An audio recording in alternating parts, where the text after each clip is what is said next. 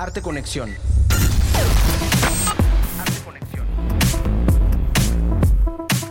Muy buenas noches, queridos radioescuchas, están en Arte Conexión. Soy Gibran Román Canto.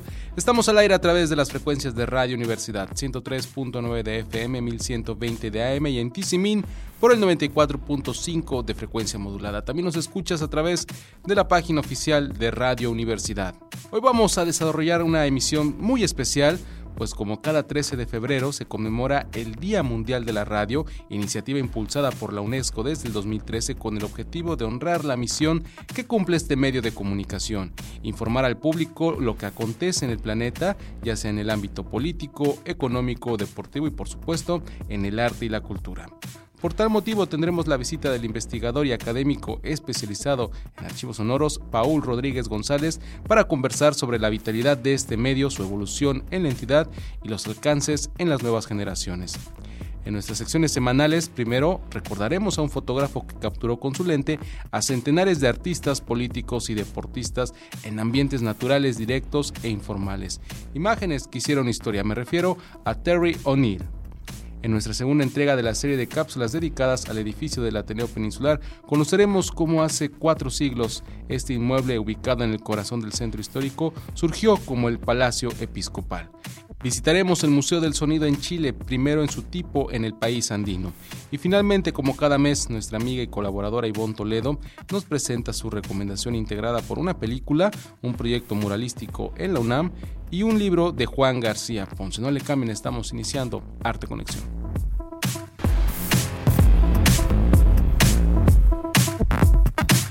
Arte Conexión te acerca a los protagonistas del arte actual. Entérate de las noticias del mundo del arte.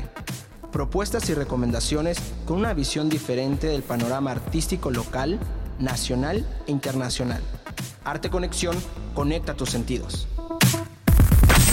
Como les anuncié al inicio de esta emisión, hoy estamos conmemorando el Día Mundial de la Radio, este medio de comunicación que a pesar del paso del tiempo, continúa vigente en su misión de informar al público lo que acontece en el planeta, ya sea en el ámbito político, económico, deportivo y por supuesto el arte y la cultura. Su bajo costo y sus propiedades tecnológicas han sido fundamentales para que la información siempre llegue incluso a las comunidades más alejadas. En situaciones de emergencia es un aliado para auxiliar y aunque han pasado ya varios años desde su creación, la radio aún falta por llegar a cerca de 1,000 millones de personas todavía en este 2020. Estas son solo algunas de las razones por las cuales la UNESCO en el año 2013, luego de un proceso de consulta entre todos los países miembros, deciden que cada día 13 de febrero se conmemorara a la radio, fecha que curiosamente coincide con el día en que crearon la Radio de las Naciones Unidas, allá por el año de 1946. A todos a los que se dedican a esta profesión, a aportar su granito de arena para hacer la radio, muchas felicidades y hago extensiva esta felicitación a todo el equipo de Radio Universidad. Y sin más, paso a presentar a nuestro invitado de la noche con quien vamos a conversar sobre la vitalidad de este medio, su evolución en la entidad y los alcances en las nuevas generaciones. Me da mucho gusto darle la bienvenida a un amigo de esta emisión, al maestro Paul Rodríguez González, quien es, por todas las cosas que es docente de nivel básico y educación superior, es investigador del sonido, ha sido el fundador y director de la fonoteca Ada Navarrete. Y él es Paul Rodríguez, bienvenido, muy buenas noches, estás en Arte Conexión. Muchas gracias, Gibran, por la invitación y un saludo a tu público. Me da muchísimo gusto que retornes a este programa y qué mejor que platicar de la radio. Tú es un medio que conoces y que nos gustaría que platicáramos precisamente, Paul, sobre el mundo sonoro, ¿no? Desde diversas trincheras lo has abordado y precisamente yo quisiera preguntarte, en esos espacios hay, por supuesto, material que está al alcance del público y en su gran mayoría, o no sé, a lo mejor en qué porcentaje, parte de estos archivos provienen de la radio, ¿no? ¿Cuáles a tu parecer o las características que propician precisamente que estos productos radiofónicos, sean objetos de investigación en un futuro no tan lejano para los jóvenes investigadores? Claro. La verdad me siento muy honrado de que me hayas invitado para platicar de un tema que si bien mi fuerte no es tanto la historia de la radio, pero sí hemos estado en contacto y la perspectiva que abordo referente a la radio es sobre su impacto en la sociedad, cómo se puede usar y desde luego los productos de la radio como documentos históricos, como documentos que pueden aportar algo a la sociedad desde el ámbito de la investigación del sonido, su preservación, su documentación y su divulgación. Y bueno, en este sentido, y respondiendo a tu pregunta, pues sí, la radio es un gran medio a nivel mundial y para México ha representado un nicho de transmisión de ideas. Y estas ideas se han vertido en diferentes tipos de formatos en la radio, ¿no? Que han evolucionado de acuerdo a las etapas del tiempo. Y sus productos, pues, son las grabaciones. Lamentablemente, por mucho tiempo en México los programas de radio no se acostumbraron a almacenar y grabar. Se grababan, sí, pero después esas cintas seguían reutilizándose, ¿no? Y muchos de los programas que se hacían en vivo, pues, tampoco se grababan. ¿Okay? No es sino hasta 1980 cuando la UNESCO, a través de una emisión y un llamado de atención, habla sobre los documentos sonoros y audiovisuales, y dentro de los documentos sonoros dice que la radio es una enorme productora de ese tipo de documentos y que es importante poder primero identificarlos, los que ya estaban grabados, almacenarlos y darles una vida útil, porque son el reflejo y habían sido el reflejo de las etapas históricas de una sociedad. Y por ende, en esas etapas históricas y en un programa de radio, transmitir las ideas, los valores y bueno, pues todo lo que se pudo haber transmitido por la radio, ¿no? De ahí el valor. Y bueno, en cuestión de su preservación, en México, precisamente a partir de ese mismo año, ya instituciones universitarias que sí tenían radios como la UNAM, por ejemplo, por mencionar solo un ejemplo, Sí. Pues bueno, sí se dio a la tarea de grabar algunos de sus programas y almacenarlos. ¿Okay? Pasa el tiempo y ya cerca de los años 2000, incluso desde 1990, se empieza a generar el movimiento donde la importancia de estas grabaciones se hace patente y había que hacer algo. Sí. Hasta que se funda la Fonoteca Nacional, allá en el 2008, diciembre del 2008, y también habían otras fonotecas en el país en donde los productos de la radio, si no todos, cuando menos algunos, sí llegaban a otras fonotecas, como la de Puebla, por ejemplo, la Vicente T. Mendoza, y algunas fonotecas universitarias como la misma UNAM, ¿no? Sin embargo, la gran cantidad de grabaciones de radio, pues, se perdió, ¿no? Solo hasta ya entrado los años, incluso estos últimos 5 años, 6 años, se ha hecho un rescate muy importante por la Fonoteca Nacional y nosotros aquí en Mérida, en la medida de lo posible, hemos logrado rescatar muchas cintas de radio. De hecho, nuestra última donación de radio fue la de Negra Noche. Un Wow. programa que Sí, por sí. mucho tiempo, más de 16, casi 20 años, se produjo aquí en Radio Universidad y que bueno, en este caso sus titulares depositaron su confianza en la Fonoteca de Navarrete y actualmente este programa de radio se encuentra ahí con nosotros. Ya ¿no? está en la fonoteca. Antes de ir al corte, maestro Paul, vamos a dar unos pequeños datos.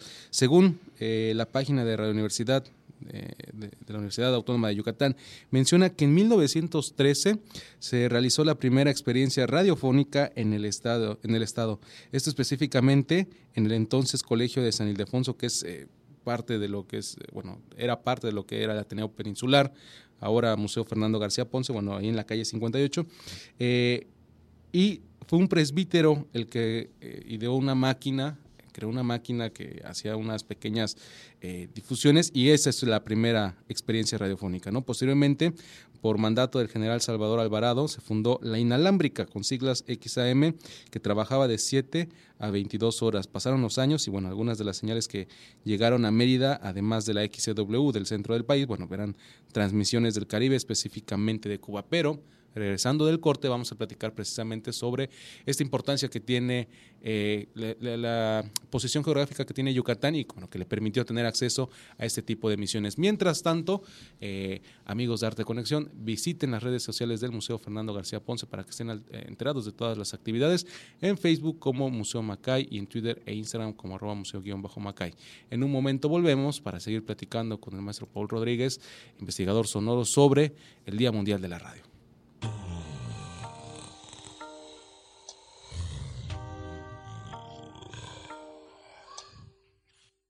Durante la década de los 60, un joven percusionista de jazz llamado Terrence Patrick O'Neill tenía como objetivo encontrar un trabajo en una línea aérea para viajar a Nueva York y desarrollar su carrera musical. Sin embargo, al capturar una fotografía del secretario de Asuntos Exteriores británico, Ralph Butler, mientras dormía y era rodeado por un grupo de africanos con ropas tribales, su vida dio un giro de 180 grados. Apodado el niño de la cámara de 35 milímetros, Terry O'Neill, como fue conocido posteriormente, se convirtió en el documentalista de personalidades del cine de los últimos 60 años y de los grupos de pop y rock and roll más emblemáticos de los 60s y 70s, así como de políticos y deportistas. Todos ellos fueron retratados con un estilo natural, directo e informal. Según cuenta O'Neill, las 3 reglas fundamentales de un gran fotógrafo son ser invisible, tener paciencia y saber combinar la discreción y las relaciones públicas. Esto le valió un éxito indiscutible a través de unas imágenes espontáneas y cercanas. Ejemplo de ellos son Frank Sinatra y Elton John, con quienes pasaba días enteros siendo su sombra. ¿O qué tal ser el primero en fotografiar a los Rolling Stones y a los Beatles en los míticos estudios Abbey Road? A esta lista se suman figuras como Michael Caine, Brigitte Bardot, Al Pacino, Nelson Mandela, Pelé y Amy Winehouse. Esto solo por mencionar algunos. Una de las últimas condecoraciones que recibió antes de su muerte en noviembre de 2019 fue la de Comendador de la Orden del Imperio Británico, dejando un legado de trabajos que permanecerán, por ejemplo, en la Galería de Retratos de Londres.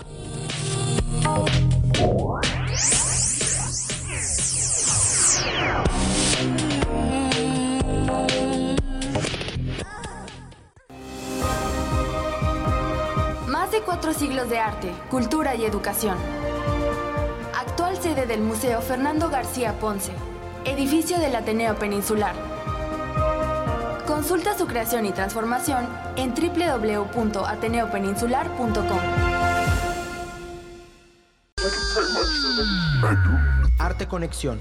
Escúchanos también en internet. macay.org/radio. macay.org/radio. Conecta tus sentidos.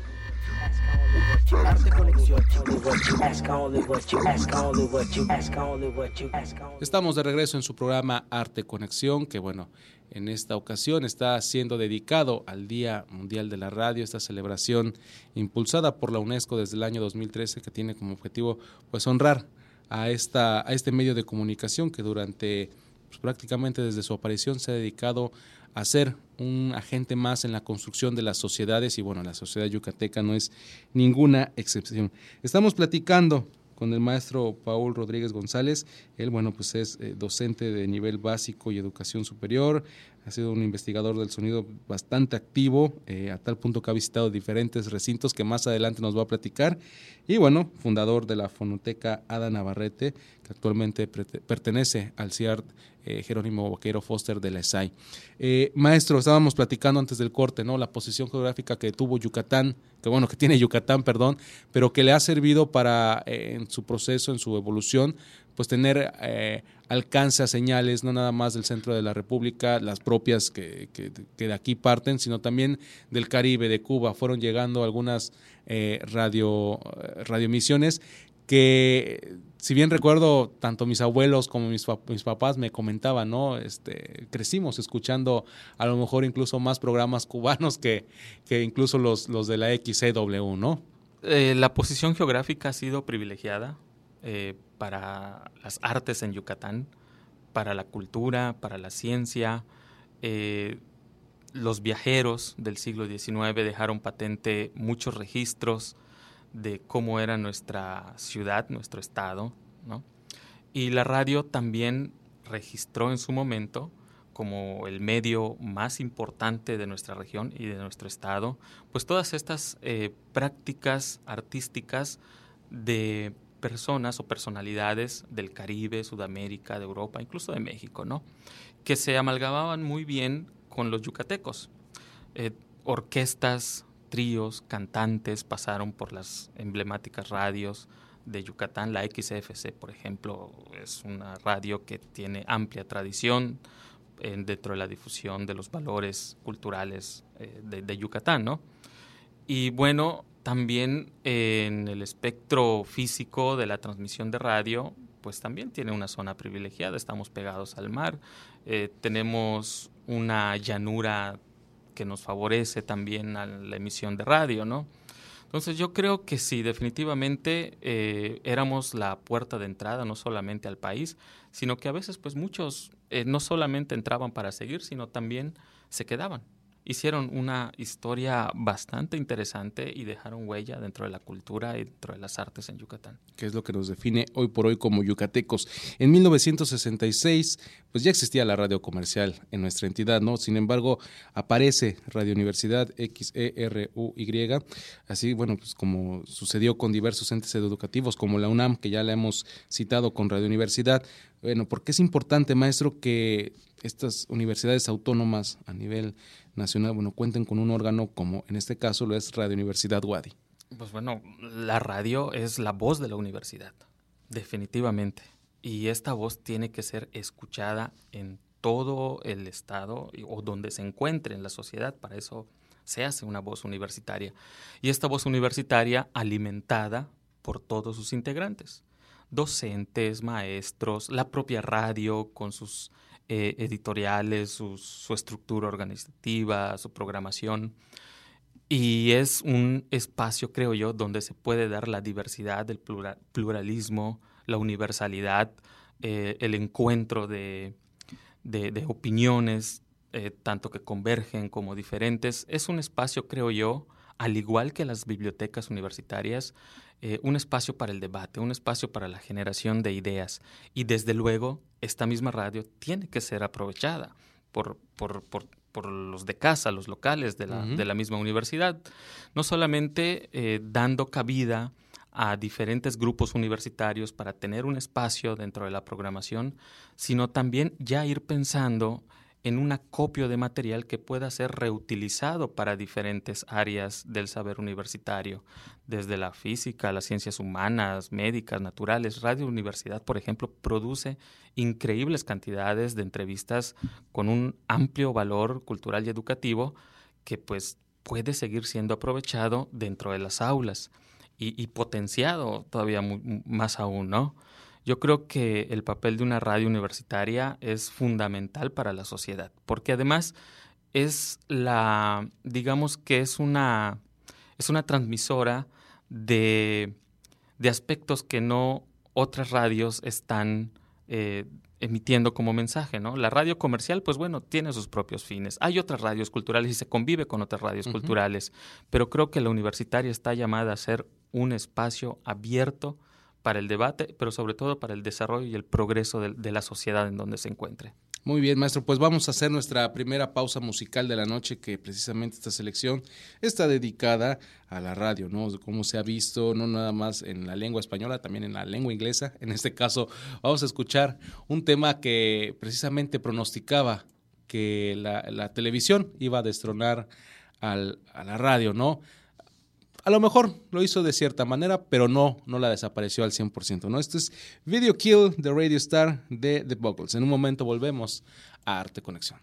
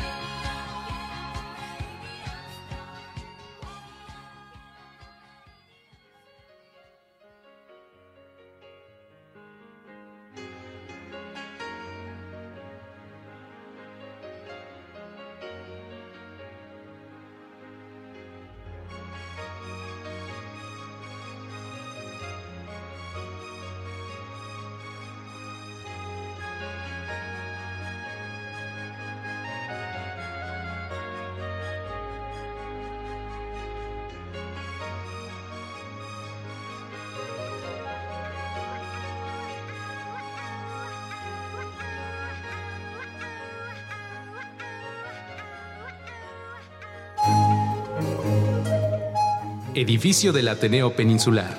Casa del Museo Fernando García Ponce. Testigo de 4 siglos de arte, cultura y educación en Yucatán. Una vez establecido el Obispado de Yucatán en 1561, por decreto del Papa Pío IV, la ciudad de Mérida recibió a su primer obispo, Fray Francisco Toral. Al llegar a la ciudad, tanto la Catedral de San Ildefonso como los aposentos eclesiásticos apenas iniciaban a ser construidos. Toral decide edificar una modesta casa a un costado de los cimientos y muros del templo, donde vivió hasta 1573, año de su fallecimiento. Fray Diego de Lando ocupó su lugar y mandó a derrumbar la antigua residencia para erigir formalmente el Palacio Episcopal o Palacio del Arzobispado de Yucatán. Espacio concluido durante el mandato de Fray Gonzalo de Salazar entre 1608 y 1636, en donde vivían las familias episcopales, integradas por un capellán, un confesor, pajes y cocineros, así como hermanas, tías o sobrinas del obispo en turno, razón por la cual se requería de amplios espacios y múltiples habitaciones, e incluso de jardines para cosechar alimentos. Una de las descripciones más interesantes sobre el palacio es la que realizó el arqueólogo y diplomático norteamericano John Stephens, y que quedó registrada en sus incidencias de viaje en América Central, Chiapas y Yucatán. El obispo es el hombre más importante de Mérida y vive con gran estilo. Su palacio estaba adjunto a la catedral y sobre la puerta había una gran cruz de piedra. La entrada era a través de un patio con 2 filas de corredores. Ascendimos al segundo piso y entramos a una antesala donde fuimos recibidos por un oficial bien vestido quien notificó al obispo de nuestra llegada. Inmediatamente después nos condujo a través de 3 majestuosos salones con altos techos e iluminados con lámparas, en uno de los cuales estaba un trono cubierto de damasco rojo, el cual cubría el muro y el techo encima de él. El Palacio Episcopal funcionó los siguientes 3 siglos y medio como la residencia oficial de los obispos de Yucatán, convirtiéndose en uno de los primeros recintos donde convergieron algunas de las primeras colecciones de pintura y literatura en la península. Para más información sobre este y otros temas, consulta la página web ateneopeninsular.com.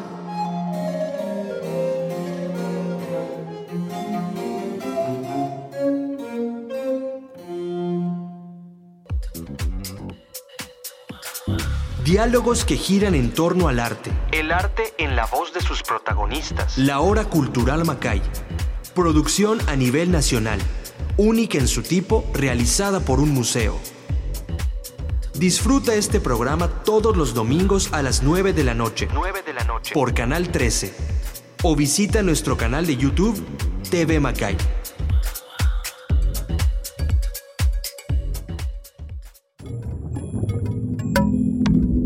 Arte Conexión, todos los jueves a las 19 horas en Radio Universidad, 103.9 FM y 1120 AM en Mérida, y 94.5 FM en Tizimín.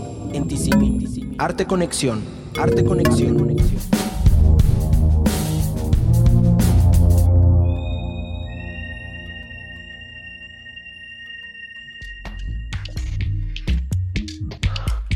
Contáctanos, arteconexion@macay.org, arteconexion@macay.org, y búscanos en las redes sociales como Museo Macay.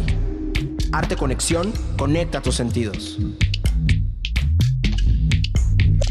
Arte Conexión.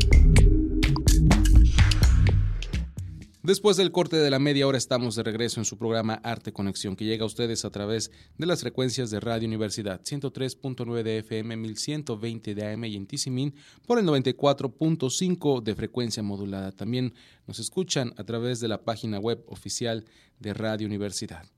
Soy Gibran Román Canto y para quienes apenas se están sumando a esta emisión, les comento que estamos conmemorando el Día Mundial de la Radio, celebración propuesta por la UNESCO desde el 2013 y que tiene como objetivo honrar la misión que cumple este medio de comunicación, que es el informar al público lo que acontece en el planeta, ya sea en el ámbito político, económico, deportivo y por supuesto en el arte y la cultura. Por tal motivo, Esta noche, bueno, le quiero dar la bienvenida nuevamente a esta segunda parte del programa al investigador y académico, el antropólogo Paul Rodríguez González, quien ha sido el fundador de la Fonoteca Ada Navarrete del CIAR de la ESAI. Maestro, segunda parte, buenas noches. Buenas noches, Gibran.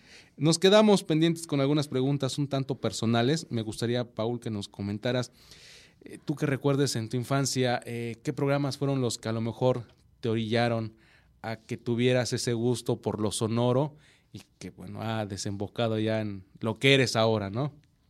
Claro, definitivamente la radio tiene un lugar muy especial en mi vida, ¿no? Incluso en mi formación.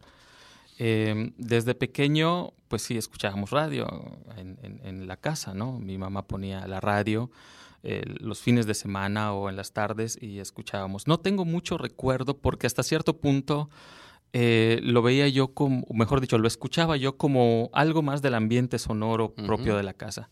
Sin embargo, pues al ir creciendo ya un adolescente, cuando empiezas a fijarte más en tu mundo acústico y empiezas a seguir a ciertos artistas, pues entonces vas indagando y descubres que hay radios con programación juvenil donde tocan la música de moda. Entonces yo recuerdo mucho que habían dos frecuencias, MQ y QM, las Panteras y Radio Lobo, que bueno, las escuchaba porque ahí pasaban la música que en ese entonces yo escuchaba y eso me generó prácticas también. Y eran prácticas comunales a mi generación, ¿no? Los de mi generación sabrán que escuchar a tu artista favorito en la radio y además ya con la producción de los cassettes vírgenes, pues los metías al reproductor, a la grabadora, esperabas la canción y rezabas porque obviamente el locutor no interviniera, ¿no? Por entonces salía muy bien tu grabación. Pero bueno, después de ahí, de esta como usuario de radio, pues ya seguí le perdí la pista y creo que ya no llegan actualmente ya estas emisoras a Yucatán. Y vuelvo a tener contacto en la radio hacia 1998. Ya en la Facultad de Antropología, la UADY abrió un espacio para que los estudiantes de diversas universidades participaran en un programa de capacitación y posteriormente producción y emisión de programas de radio, que me parece que es algo que Radio Universidad tiene una oportunidad de volver a hacer, ¿no? Oscar Pinto, aquí, el que nos está en el otro lado de la cabina, fue nuestro maestro.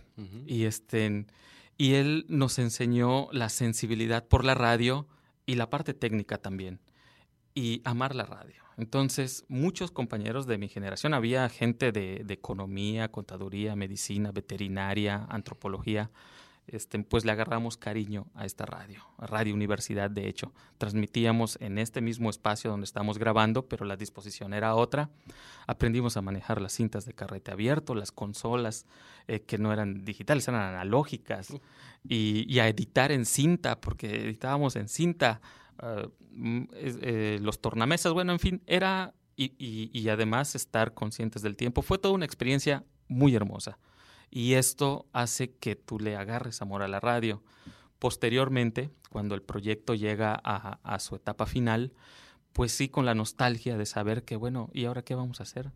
Entonces, pues ya no hicimos radio, pero nos quedó, y en lo particular a mí me quedó la espinita de algún día volver a regresar a radio. Pues ojalá, Paul, ojalá. Teníamos un programa que se llamaba El Baúl, donde reseñábamos noticias históricas, lo tenía con un compañero Beto, y transmitíamos noticias históricas de Yucatán, noticias sociales, etcétera, a las 4 de la tarde. Teníamos que llegar corriendo a la facultad porque ya teníamos clases, siempre llegábamos tarde, pero pues el maestro ya le dijo, maestro, estamos en Radio Universidad, estamos hablando de historia, antropología. Bueno, está bien, los voy a conceder. Tienen pase libre. Pase. Y así, ¿no? Pero sí nos quedó, y a mí en lo particular, el hecho de la nostalgia de que ¿dónde estaban los programas que habíamos grabado? Entonces eso me detona a una investigación, y mejor dicho, una documentación personal de saber que los programas de radio se podían grabar y que había todo un movimiento internacional que abogaba por la preservación de estos documentos sonoros, ¿no? Y así es como yo inicio mi etapa de especializarme en la cuestión de la preservación del sonido a través de sus grabaciones, como hasta el momento, ¿no? Brevemente, Paul, sabemos que has estado por diversos fondos a nivel local, nacional, internacional, ahí hurgando entre todos estos secretos, ¿no? Brevemente, uno que tú digas, este es el que tienen que visitar por lo menos alguna vez en su vida, por la calidad que hay dentro, hablando de lo radiofónico, ¿no? Definitivamente la Fonoteca Nacional. La Fonoteca Nacional ahorita resguarda en programas de radio universitarias, comerciales, comunitarias, que eso es muy importante también. La radio comunitaria es central en las regiones y en las poblaciones, ¿no? Y creo que en este Día Mundial de la Radio es importante recalcar, atender este tipo de expresiones comunitarias de la radio. Son fundamentales, ¿no? Pero sí, la Fonoteca Nacional es de primer orden ir a visitarla cuando estén en México, porque ahí vamos a encontrar programas de radio desde 1924, mínimo, ¿no?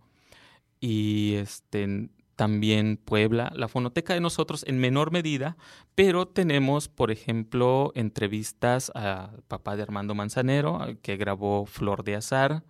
Tenemos el testimonio de José Antonio Zorrilla Martínez Moniz. Tenemos también, la donación que te hablaba hace poco de Zoraida Vázquez, que es importante dentro del contexto y del marco nacional, porque hasta hace poco, el año pasado, México ya reconoce a los afrodescendientes dentro de una identidad ya mexicana, ¿no? Y bueno... Qué mejor, ¿no? Claro, y entonces tenemos ahí el acervo que en estos momentos se está procesando en su preservación, clasificación, para que esté disponible al público para fines educativos y culturales y se acerquen los investigadores, ¿no?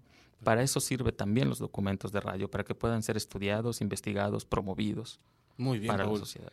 Pues prácticamente ya nos diste santo y seña de entrada que la Fonoteca Nacional, que hay que visitarla por lo menos cuando vayamos de visita a la Ciudad de México, y aquí tenemos pues la Fonoteca de Navarrete. Vamos a hacer nuestra segunda pausa musical de la noche. Ese es un tema que también está basado en la radio y es The Spirit of Radio, de esta banda de Rush. Vamos a alocarnos un poquito, ¿no?, en esta celebración. En un momento volvemos a Arte Conexión.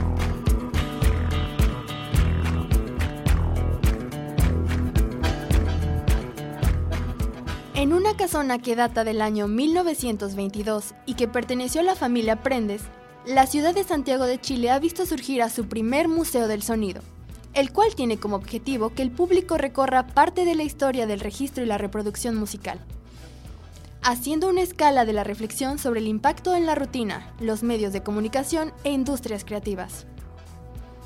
La idea de crear el Museo del Sonido surgió luego de hallar una colección de Arturo Gana, chileno que atesoraba valiosos fonógrafos y gramófonos, también conocidos como vitrolas, las cuales actualmente se exhiben en este espacio gestionado por la Fundación Mariana Prendes, de Casanueva en el barrio Yungay. Además de estos artefactos, es posible admirar Walkmans y otro tipo de aparatos de reproducción sonora, incluyendo plataformas digitales como Spotify. Esto se conjuga con la inclusión de audios, fotos e ilustraciones que muestran cómo la grabación fue masificándose hasta nuestros días.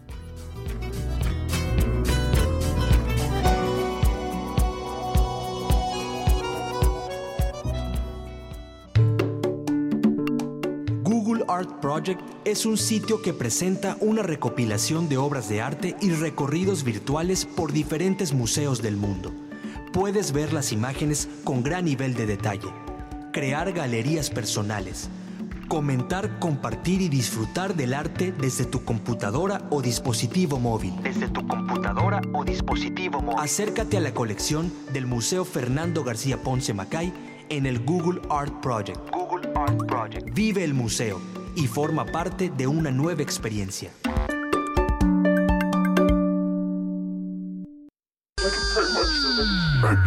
Arte Conexión. Escúchanos también en internet. macay.org/radio. Conecta tus sentidos. Arte Conexión. Estamos llegando ya al final de esta emisión de Arte Conexión, que está dedicada al Día Mundial de la Radio, hoy 13 de febrero, y estamos con Paul Rodríguez, el maestro Paul, con quien estamos conversando precisamente ahorita fuera del corte, y que va ligado un poco a mi siguiente pregunta, ¿no? Sabemos que hay difusión del arte, de la cultura. Arte Conexión es un programa que ha estado, próximamente en marzo, 20 años, pero también la radio ha dado estos, en el campo publicitario, me acabas de dar un dato muy interesante, ¿no? Yucatán fue pionero en lo que es en los jingles conocidísimos. Así es, se hacían literalmente canciones dirigidas totalmente a los tiempos de radio, y Yucatán fue pionero en este sentido, ¿no? Guti Cárdenas, y diferentes, por ejemplo, Guti Cárdenas con Sal de Uvas Picot, habían en ritmo de danzón, había en ritmo de bolero, en ritmo de guaracha. Entonces eran historias que se narraban del producto si la empresa contrataba al creador para hacer estos jingles, ¿no? Y la Fonoteca Nacional resguarda uno de Yucatán, del Chicle Maya, por ejemplo, resguarda también el de Guti Cárdenas, que es el más difundido, Sal de Uvas Picot, pero Moni Zorrilla, por ejemplo, también hacía jingles para radio, y además fue gente de radio en México, y él era no solamente locutor, sino también fue formador de generaciones de locutores de radio, ¿no? Y creo que en ese caso Yucatán pues da la nota. Paul, te quería preguntar, ya para ir concluyendo, sabemos que la radio, no fue sepultada por la televisión, el internet ha llegado, la radio se ha adecuado de cierta forma, ahí está el podcast, que es como el heredero en este momento, ¿no?, de toda esta tradición. Y en tu labor como docente, específicamente en el Centro de Formación Básica y Sensibilización Artística, donde trabajas con niños, unos niños que son magníficos, la verdad me caen súper bien. ¿Cómo integras esta herramienta o cómo se las has compartido a final de cuentas y cómo es que ellos la consumen? Porque imagino que les llama mucho la atención la radio. Sí, sobre todo cuando se involucran en el proyecto académico y que ellos lo hacen, ¿no? Realmente sus modos, sus prácticas de escuchar radio son totalmente diferentes a las de nosotros. Ellos escuchan radio, y eso también hay que decirlo, generalmente en el transcurso de su casa a la escuela o cuando están en el auto con sus padres, etcétera. No tienen la práctica habitual de llegar a su casa y encender el radio. Están todo el día, en sus redes sociales o en lo que estén haciendo, ¿no? Pero Sí es importante decir que cuando ellos conocen el proceso de hacer radio como una vinculación didáctica, por ejemplo, le echan las ganas, se interesan, se preocupan, hacen sus guiones. Incluso el año pasado en la escuela tuvimos un club de radio, que en este caso lo dio otro maestro, el maestro de tecnología, José Juan, y los chicos sacaron productos muy interesantes. Todo un año se dedicaron, 6 meses se dedicaron a hacer el proyecto de la radio escolar, con muy buenas producciones temáticas. Los chicos grababan, hacían sus guiones, musicalizaban, editaban. Entonces, la radio en ese sentido, para el Centro de Formación Básica, fue vivencial, ¿no? Y también ya después en las materias académicas se les da la importancia que tuvo en la sociedad y su papel histórico, ¿no?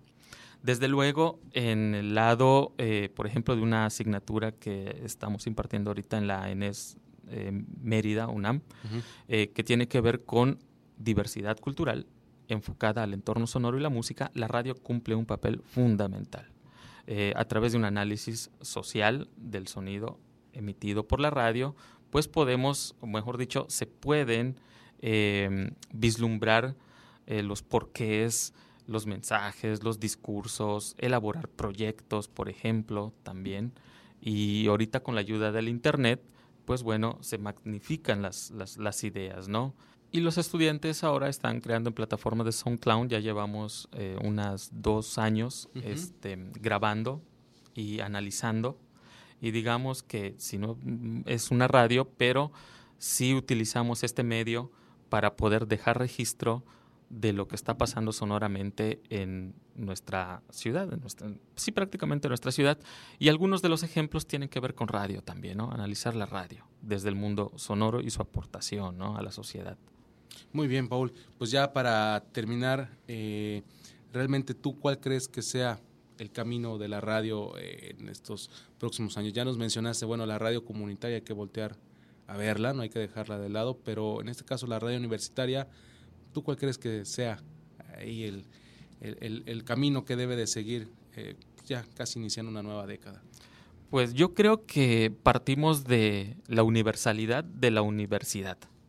Y en este caso, la radio universitaria debe abocarse precisamente a eso, a darle voz, pues obviamente a su comunidad educativa, pero también que sea un reflejo de las cosas que actualmente están pasando en el entorno. Hay que tener visiones interculturales, diversas, equitativas. Entonces hay muchos grupos en la sociedad que están representadas en la universidad, y la universidad y la radio deben de responder a esa diversidad, ¿no? Hay temas y tópicos que, pues bueno, deben de estar en las frecuencias, 100%, ¿no? El debate siempre nos va a llevar al desarrollo. Y creo que con el Internet, actualmente la universidad, todavía la radio universitaria, mejor dicho, pues puede ganar más. Las modalidades de llegar a los usuarios ya no solamente es a través de las frecuencias, sino en los medios digitales, en los medios virtuales, en formato de plataformas de streaming, de podcast, de cápsulas radiofónicas, y se adaptan a cada medio que tenemos actualmente, y creo que por ahí también hay que explorar el papel de la radio universitaria actualmente en los medios digitales, y obviamente como un reflejo de su sociedad, ¿no? Recuerdo, por ejemplo, ahorita que en los primeros años de la radio en México, hacia los años de 1920, decían, la radio sí comunica, y se hacían los programas de noticieros, y se hacían los programas de espectáculos. Pero una persona, por ejemplo, Luis Quintanilla, dijo, ¿cómo vamos a hacer arte a través de la radio? Y él se imaginó hacer un pequeño ejercicio de arte a través de la radio, y le hizo un radioarte, digámoslo así, pionero en México, que se llamó Iu. Y hablaba precisamente de que, bueno, cómo el México de los años 20 estaba enfrentando la modernidad. Y él, a partir de la creación de su obra de arte que pasó, de su obra editada sonora de arte, la pasó en la radio. Y bueno, ha sido una de las primeras expresiones de cómo la radio puede aportar a otros espacios más que netamente radiofónicos, y en este caso el arte. Muy bien, pues ahí está el dato. Daría muy bien para un programa y lo podemos platicar con calma. Te agradezco mucho, Paul, que nos hayas acompañado esta noche y pues bueno, ya sabes, esta es tu casa, Arte Conexión. Gracias, Gibran, gracias a tu público y pues bueno, gracias. Y pues en un momento ya regreso para despedir esta emisión de Arte Conexión. Sin embargo, vamos a hacer una pequeña pausa con la cápsula de Ivonne Toledo, la cápsula mensual.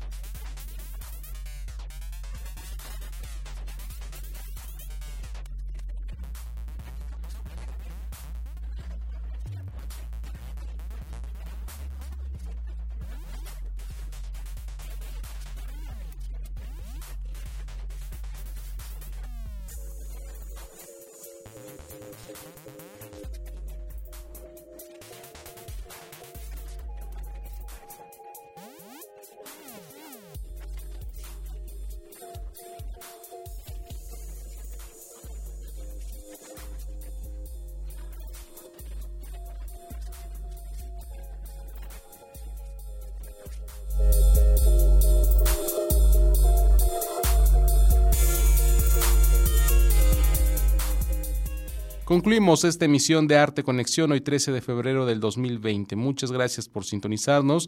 Nos escuchamos la próxima semana a las 7 de la noche a través de Radio Universidad 103.9 de FM, 1120 en AM y en Tizimín por el 94.5 de frecuencia modulada. También nos puedes escuchar en la página oficial de Radio Universidad.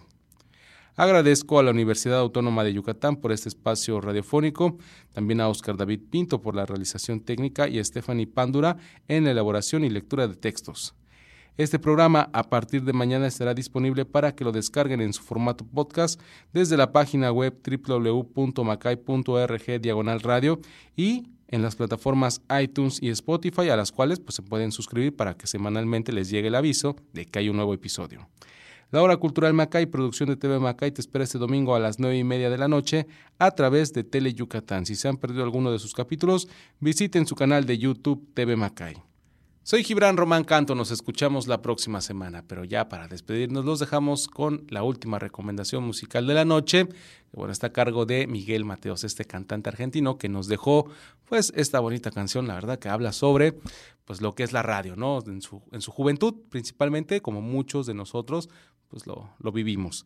Esto es Mensajes en la Radio. Excelente noche. Nos escuchamos la próxima semana en Arte Conexión.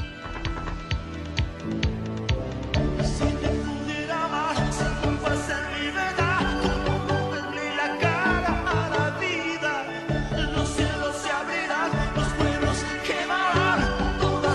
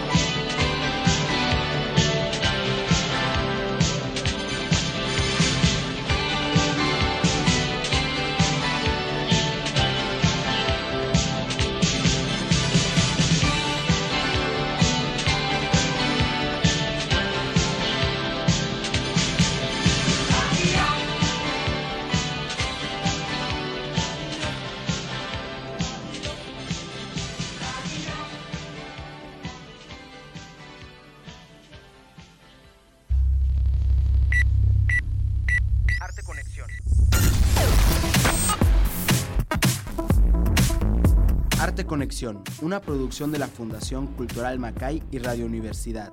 Conecta tus sentidos.